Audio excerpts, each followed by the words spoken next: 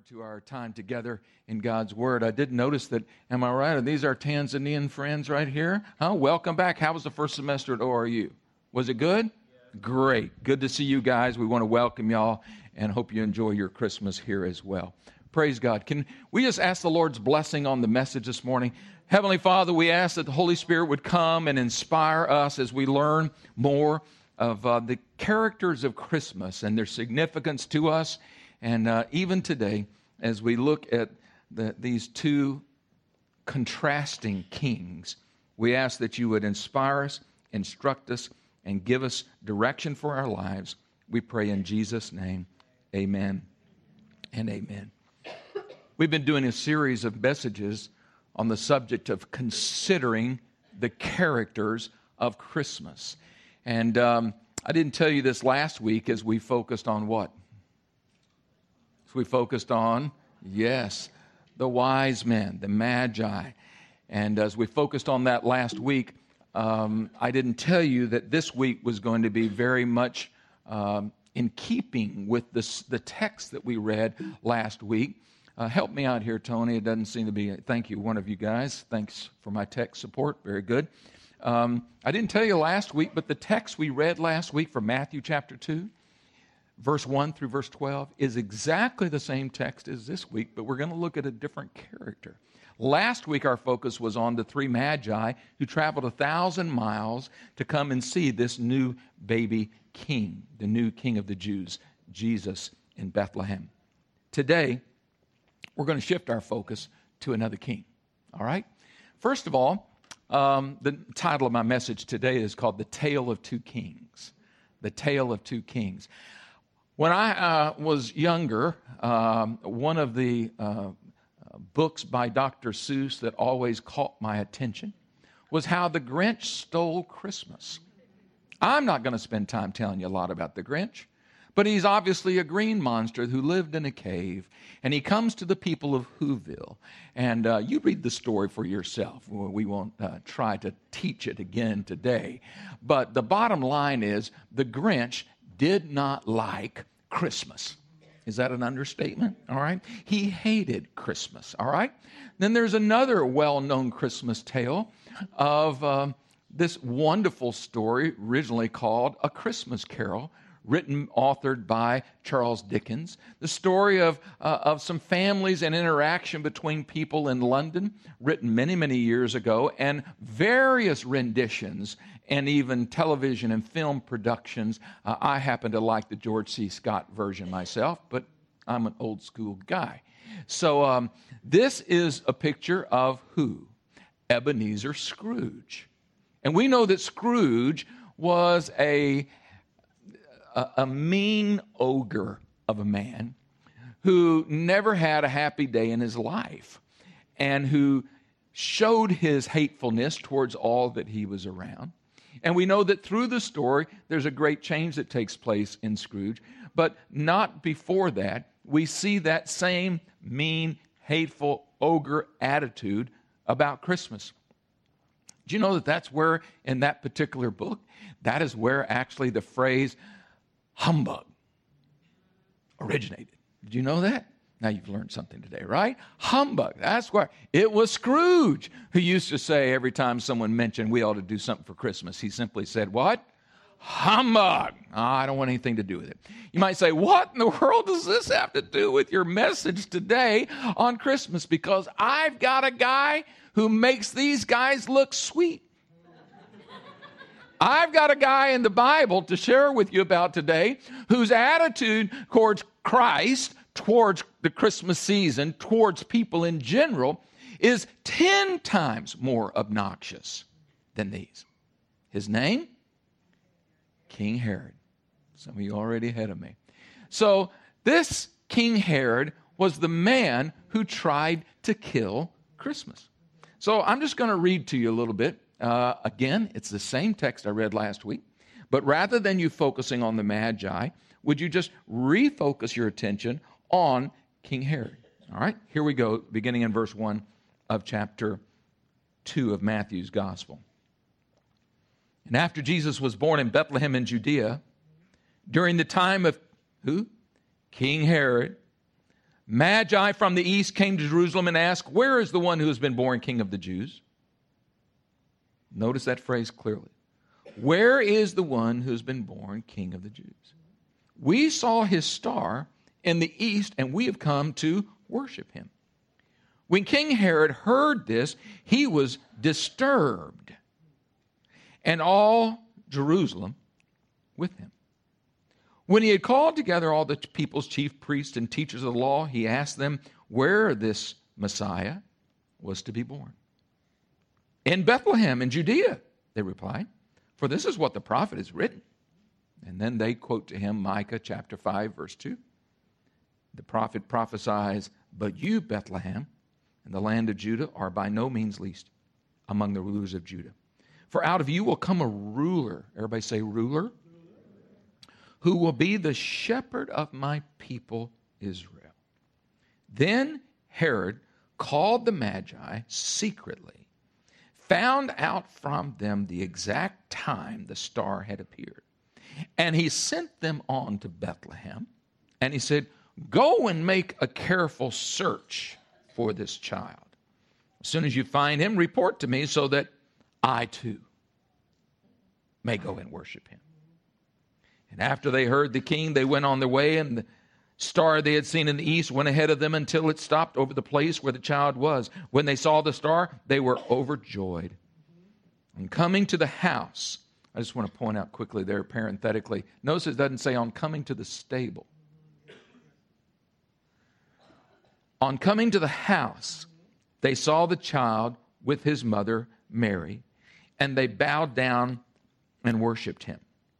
And then they opened their treasures and presented him with gifts of gold and incense and myrrh. And having been warned in a dream not to go back to Herod, to the Lord giving them a dream, not to go back to Herod, they returned to their country by another route. So I want to talk to you this morning about these contrasting paths of two kings. On one path is King Herod. We'll talk about him a little bit this morning, keeping in mind that he is in direct contrast with another king whose path is diametrically opposed, and that was King Jesus, even as a 2-year-old boy, King Jesus. So first, let's talk a little bit about this man who tried to kill Christmas. This man hardly seems, I thought about this as I had prepared this series. I thought, boy, the Sunday before Christmas, this is going to feel like a little bit of a downer to be talking about King Herod, because, I mean, he is a real Grinch, all right? But we'll turn it around and get our hearts filled with joy before we leave. There's one man who was not happy about Christmas at all. He's extremely angry about the whole thing. Now, he's not a make-believe character. He was for real. History verifies it. Josephus, the great Jewish historian, provides ample proof of not only King Herod's existence, but also the kind of guy he was. And we'll see in just a little bit his act of massacring the innocent. We'll see that that's historically supported as well. So he's not make-believe, he's for real. He hates Christmas. And history calls him maybe the greatest oxymoron in all of history. Calls him Herod the Great. I think maybe we ought to revise it to Herod the Grinch. But anyway, that's just me. Tell you a little bit about him. His background was that, yes, he and his family were Jewish, at least by name. In fact, the Jewish nation were repulsed by him because they felt like he was simply, wore the name Jew, was Jew by his birth, but not in his religion. His faith was really not rooted in Judaism at all. In fact, he became the antithesis of that. But Herod was born to a very well-to-do, well-connected, politically connected family. He was born in such a way that he was destined for a life of political hardball, to say it lightly. He was a power broker. At age 25, he was named the governor of Galilee. This is a very high position for such a young man, but they felt that basically the Romans felt like, well, someone's got to bring some peace to this area. And as you know, things were quite chaotic at the time historically among the Jews, and the Jews were not happy about the Roman oppression at all. And then he got an advancement after attempting to keep the Jews under his grip and silencing them for many years. 40 BC, the Roman Senate named him King of the Jews. That was actual decree from the Roman Senate. Named him, Herod, you are now the King of the Jews. Well, you can imagine this didn't go over very well with the Jewish people. Herod was literally the embodiment of the ultimate villain. You can just imagine everything that you can think about a bad guy. That was Herod. He was addicted to his power. I think put these up on the, I wanted to show you some photographs. The one on the left is the most probably closely accurate photograph that we have, because it wasn't a photograph, it was an actual sculpture of Herod. On the right is, of course, someone depicted him in a film. But a few things we can learn about him. He had some preoccupations. So I just listen this way. First of all, he's preoccupied with power. Number two, he's preoccupied with possessions. Number three, he's preoccupied with prestige. And number four, he's preoccupied with paranoia. This guy is a mess. All right? Let me tell you a little bit more about those things. First of all, he's preoccupied with power. He was addicted to having control and power. Do you know there are people like that? They're actually addicted. They are control freaks. Power has been described by some as the ultimate human obsession. His life, this life of Herod, and his use of power can really be summed up in three words: capable, crafty, cruel. He was capable to do, extremely capable to do what he had been asked by the Senate to do. Soon after becoming king, history tells us that he wiped out several bands of guerrillas that had been terrorizing the countryside. He even used subtle diplomacy to make peace accords with a lot of competing factions in and around Israel at the time. My gosh, he was such a power broker, he could probably today at least make an effort to bring some kind of peace between the Palestinians and the Israelis. Who knows? He was that kind of influential person. So he was very capable. But in addition to that, he was also very crafty. He always had an agenda.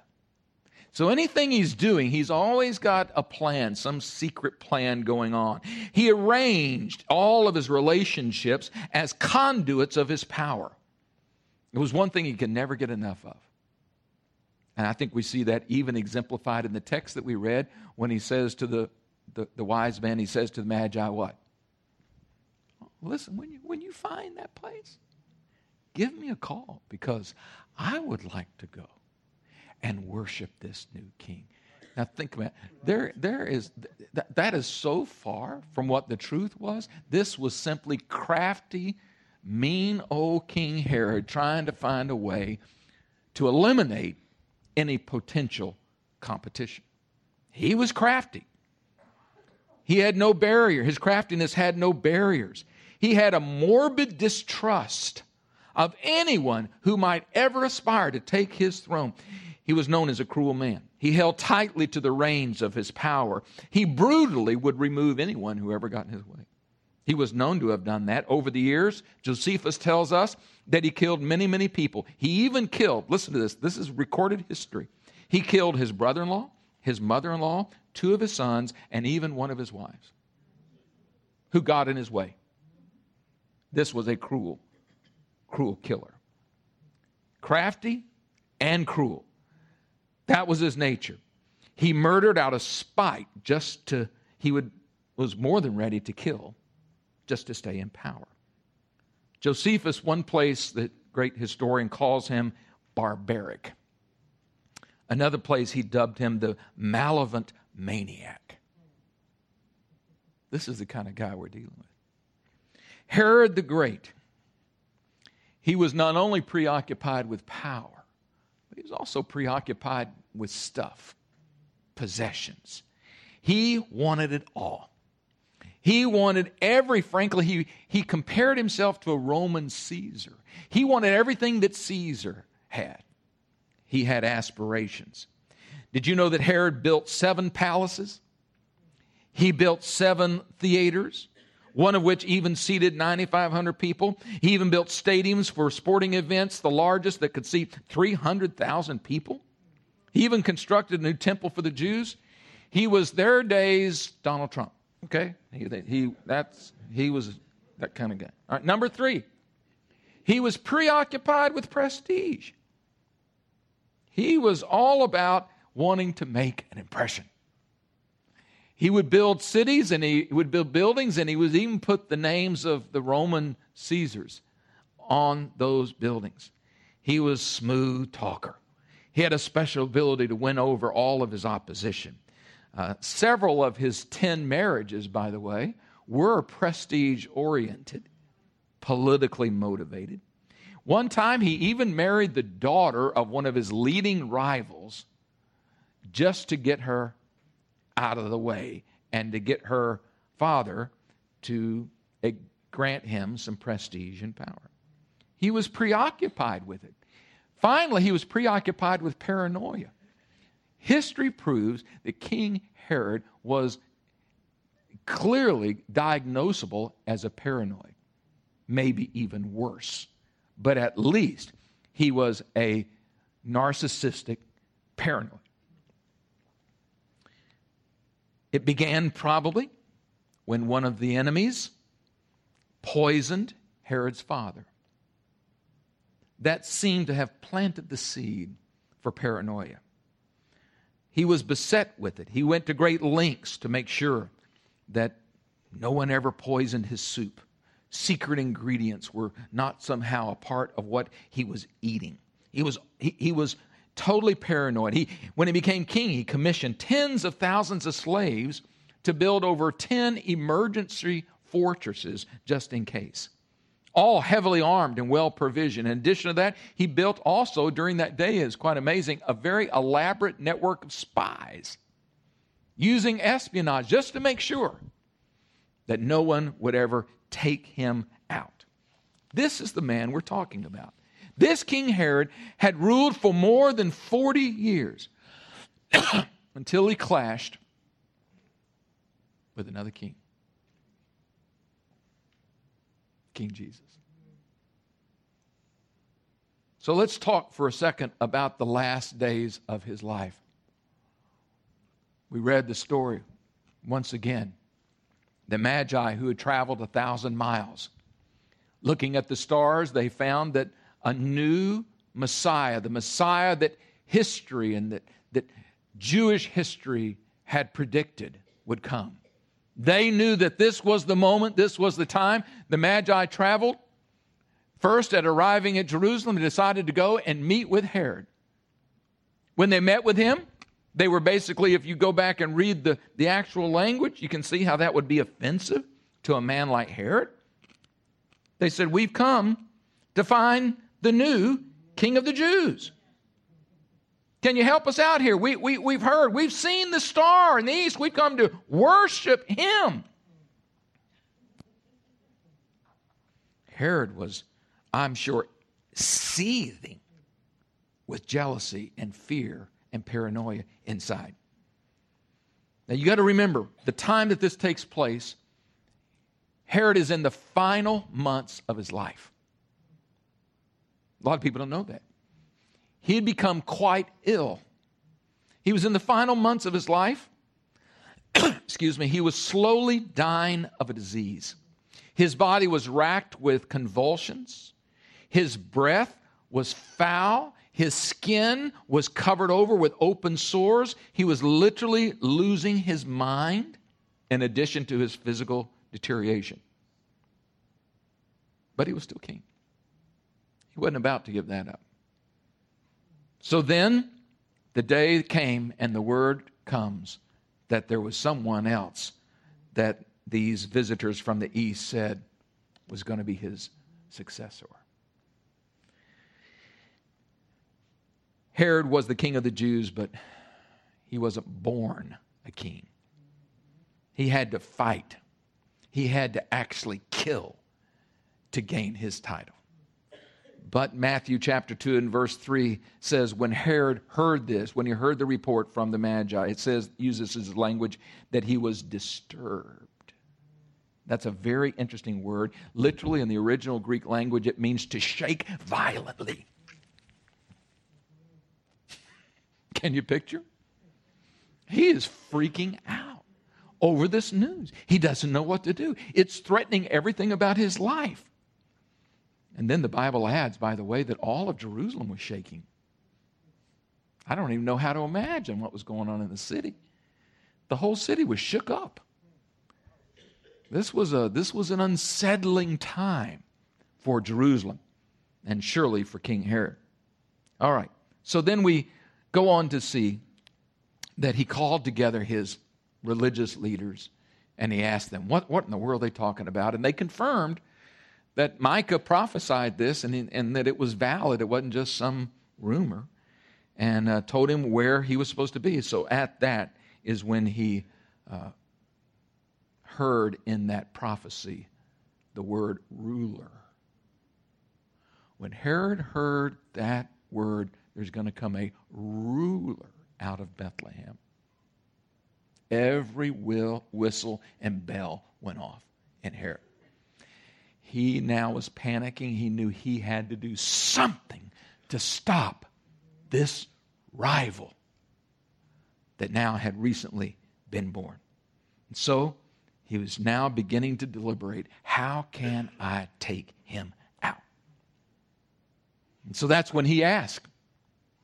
He asked for the Magi to come back and let him know when they found him. Supposedly so he could go worship him. No, he didn't have any intention of worshiping King Jesus. He wanted to go kill him. If you doubt that, just hold on. Quick reminder for those of you who were not here last week, the baby that we see in the cradle was not the same baby that we see at the arrival of the Magi. Almost all scholars and historians would estimate his age at somewhere between 18 months old to 2 years old. Can we just call him a toddler? Is that all right? Jesus was a toddler. Notice that it said when the Magi come, they didn't come to the stable. They didn't come to whether it was a stable or a cave or whatever it was. They didn't come there. They didn't see him in the cradle. They saw him in the house with his mother. He was now a toddler bouncing all over the place, causing havoc. You know how toddlers are. Come on. Can you imagine young Jesus? This was the toddler that now the Magi came to this house. They wanted to see that little boy in this tiny house that would someday rule the world. They had the perception and the prophetic insight to recognize that this one right here was going to rule the world. You know, not everybody has that kind of vision. Not everybody can see through something that looks negative and see the positive. Not everybody can see the obvious even when we have Scripture to back it up. Many of us still doubt and question. But even those three Magi had the perception to see this toddler is going to become a ruler. Now, what did Herod do? We know that, of course, the end of the story for the Magi was what? They had a dream. Who do y'all think was behind the dream? Come on. God gave them a dream just to make sure that they did not go back through Jerusalem. They rerouted their trip and went another way. Right? How many of you have ever had set your GPS for a certain location and you took the wrong turn and the GPS starts screaming and yelling and saying, rerouting, right? Okay. This was the Holy Spirit rerouting. All right, this right here, what we see. The three magi left to go home after they had given the gifts to Jesus. This is maybe the saddest part of the story, and one in which, honestly, I find that most Christians, as familiar as they may be with the Christmas narrative, somehow never take the moment to see how ugly, because it's not the kind of thing we put on Christmas cards. Okay, just hold on, think about this. Herod was actually referred to by some as the butcher of Bethlehem. He was worse than that. The Magi had tricked Herod, and in response to their little avoidance, what did he do? He ordered the cold-blooded murder of all boys 2 years and younger. Would you think about what that suggests? He sent his soldiers to go and to kill every child, every male child that could anyway encompass the potential age of this new ruler, his threat. Historically and in ecclesiastical references, this has been referred to as the massacre of the innocents. This is one painting by an Italian artist. It's really quite amazing if you look into art history at all, the number of artists that chose to depict this massacre of the innocents. You would never think there were that many. I think somehow today, how many of y'all agree with it? You don't hear about this. You don't hear about it today. No, we want to be caught up in the tinsel and everything else that's great and fun about Christmas, but the reality is that just in keeping in the same time frame as these wise men, on the heels of the visit of the wise men, was the murder of thousands of innocent boys, baby boys, toddler boys. And it was a sad, sad day. Of course, we know the Lord had a way to protect Jesus. Amen? And we're so glad that God did that.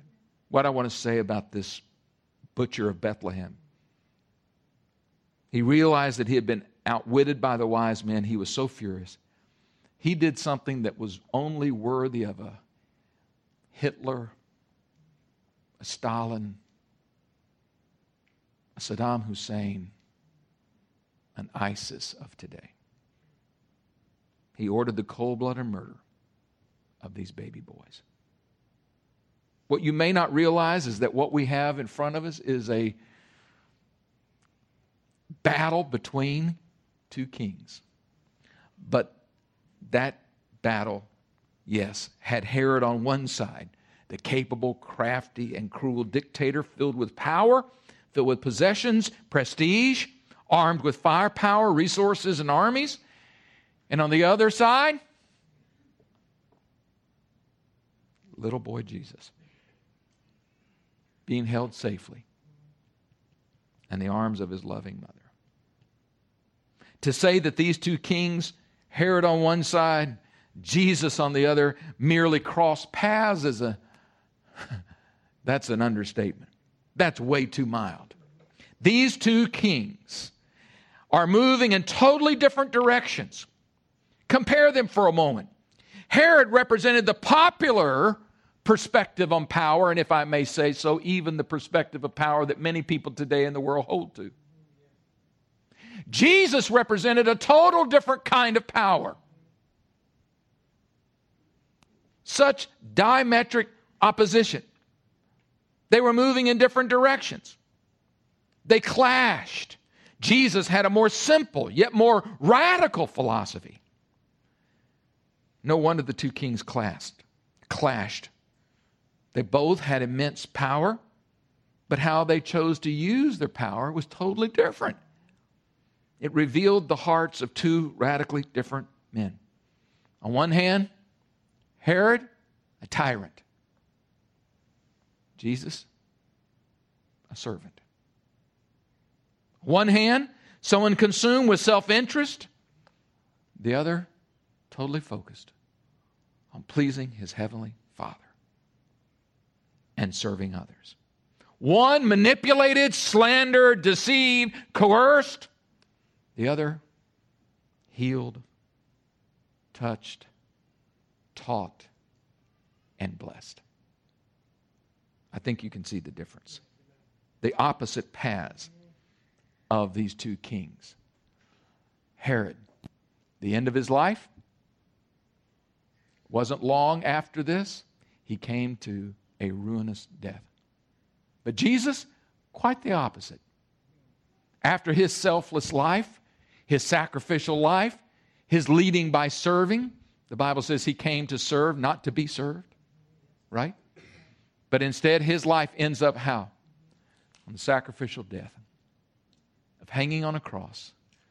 But he did so knowing that it was the only way to redeem man from his sinful condition.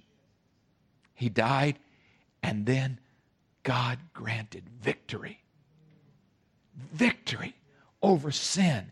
Victory over Satan. It's interesting to me, quick sidebar, the very one who inspired Herod, the devil himself. Does it take much to figure out that Herod was demonically inspired? Come on. If you can't see that, you need some help. The very one who inspired Herod to be so ruthless, to be so evil, Jesus, his ultimate was what? To defeat Satan at the cross, his burial, and his resurrection. And it's important that we remember how Jesus' life finished. Today, I just want to bring you to a point of conclusion. Each of us in life choose different paths. I strongly encourage you, if you haven't already, choose King Jesus. King Herod represents the worldly, carnal, maybe everyone that is in that group would not be as ruthless or heinous as this wicked king. But they represent two paths. They represent two choices for those who have never made a choice of whether to accept Jesus or reject Jesus as their king, personal king. You've got to make that choice. And if you refuse to make the choice gets made for you, unfortunately. You have to choose Jesus Christ by faith.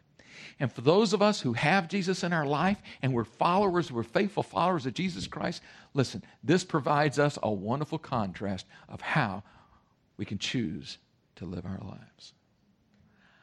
I want to live like Jesus. Amen.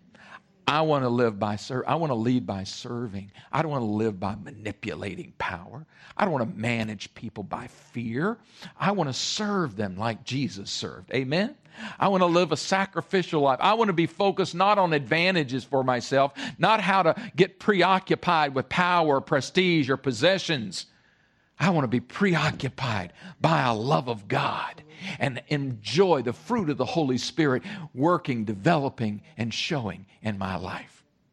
These kings, the tale of two kings, provide a stark contrast for anyone to make a choice. And I hope that you'll make the right one today. Would you stand on your feet with me? Many of you have already made a choice as you bow your heads and the prayer team comes. Many of you have already made the wise choice of following King Jesus. But today, I just want to exhort you strongly. Don't just talk the talk. Live the life.